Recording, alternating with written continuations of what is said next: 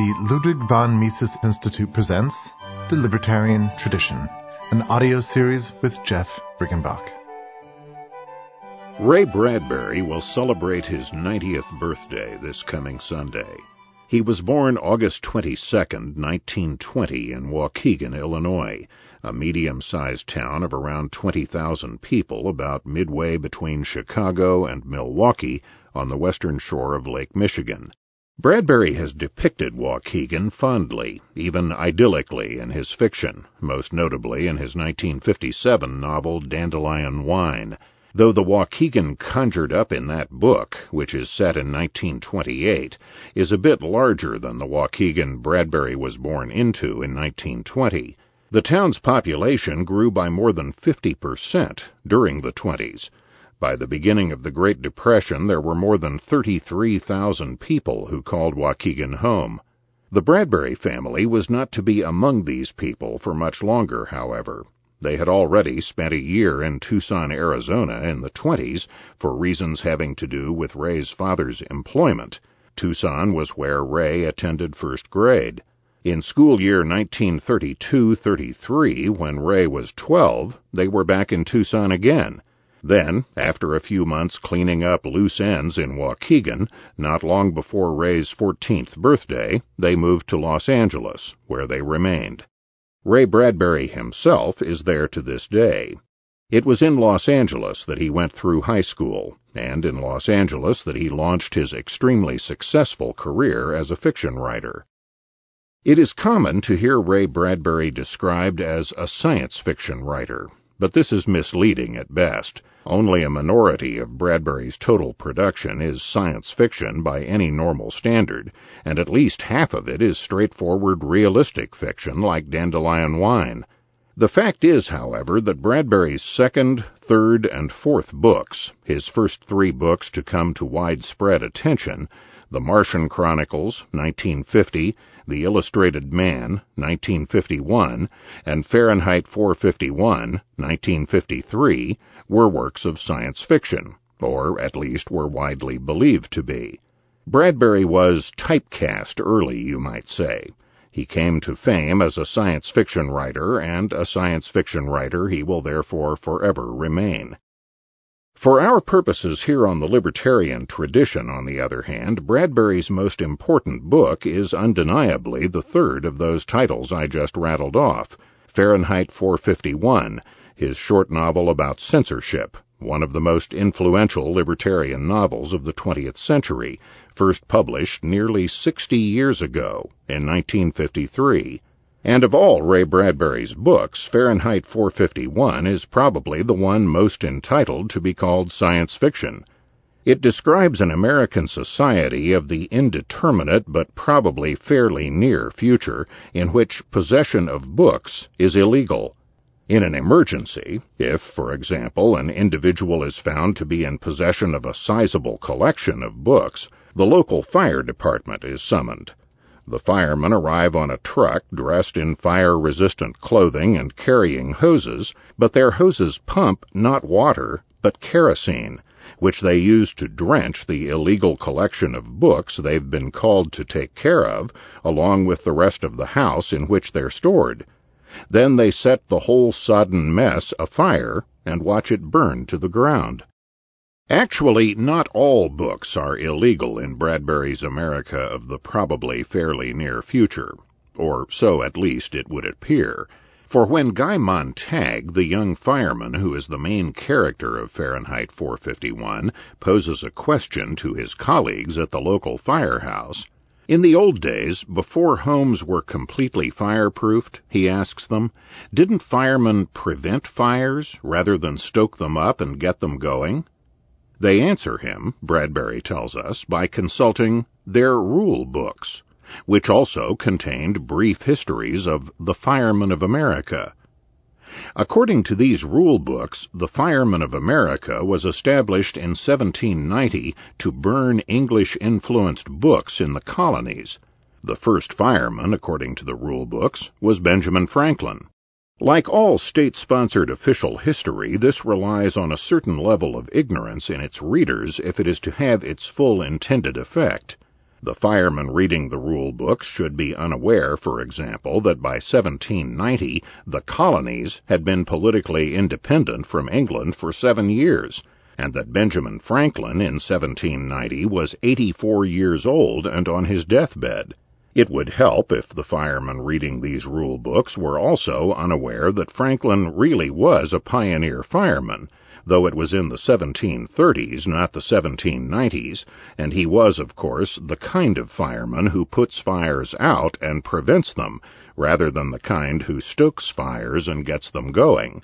Of course, in a society whose government banned the possession of any books that taught any contrary revisionist history, such a level of ignorance might be fairly easy to maintain in the general population. It might be argued that people don't have to have books, necessarily, to stave off such ignorance. They could get correct information about history from other media. And this is true. Today, people can get such information from the Internet, and we haven't even reached the future yet. But there is no Internet in the world of Fahrenheit 451. There is television. In fact, television is very close to omnipresent, and it is a kind of television that could exist only with the assistance of computer technology. A typical middle-class home in the world of Fahrenheit 451 has an entire room devoted to TV, with the images being received on huge screens that cover 3 or 4 of the walls in that room. In some programs, the viewer is given a small part, addressed by name by the other characters and assigned a few lines to speak. But never is any actual information of any lasting importance conveyed to the viewer. Bradbury never makes it perfectly clear whether the utter mindlessness of television in the world of Fahrenheit 451 is a result of government censorship or an outcome of market processes. It unquestionably might be the latter. One of his characters, a retired English professor and secret lover of books named Faber, speaks contemptuously of the solid, unmoving cattle of the majority, and it is, of course, majorities that markets serve best. Remember, Faber tells Montag at one point, the firemen are rarely necessary. The public itself stopped reading of its own accord. You firemen provide a circus now and then at which buildings are set off and crowds gather for the pretty blaze, but it's a small sideshow indeed, and hardly necessary to keep things in line. And why did the public itself stop reading of its own accord?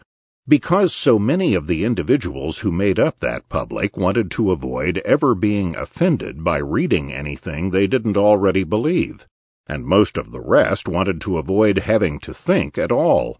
They wanted to avoid difficult decisions, the strain of trying to focus their minds on ideas that could plausibly be looked at and understood in more than one way. Another of Bradbury's characters, a fire chief named Beatty, explains the part about being offended in a key conversation that takes place about a third of the way into the novel. Let's take up the minorities in our civilization, shall we? Beatty says to Montag. Bigger the population, the more minorities. Don't step on the toes of the dog lovers, the cat lovers, doctors, lawyers, merchants, chiefs, Mormons, Baptists, Unitarians, second-generation Chinese, Swedes, Italians, Germans, Texans, Brooklynites, Irishmen, people from Oregon or Mexico. The people in this book, this play, this TV serial, are not meant to represent any actual painters, cartographers, mechanics, anywhere. The bigger your market, Montag, the less you handle controversy. Remember that. Magazines became a nice blend of vanilla tapioca. Books, so the damned snobbish critics said, were dishwater. No wonder books stopped selling, the critics said. There you have it, Montag. It didn't come from the government down. There was no dictum, no declaration, no censorship to start with, no.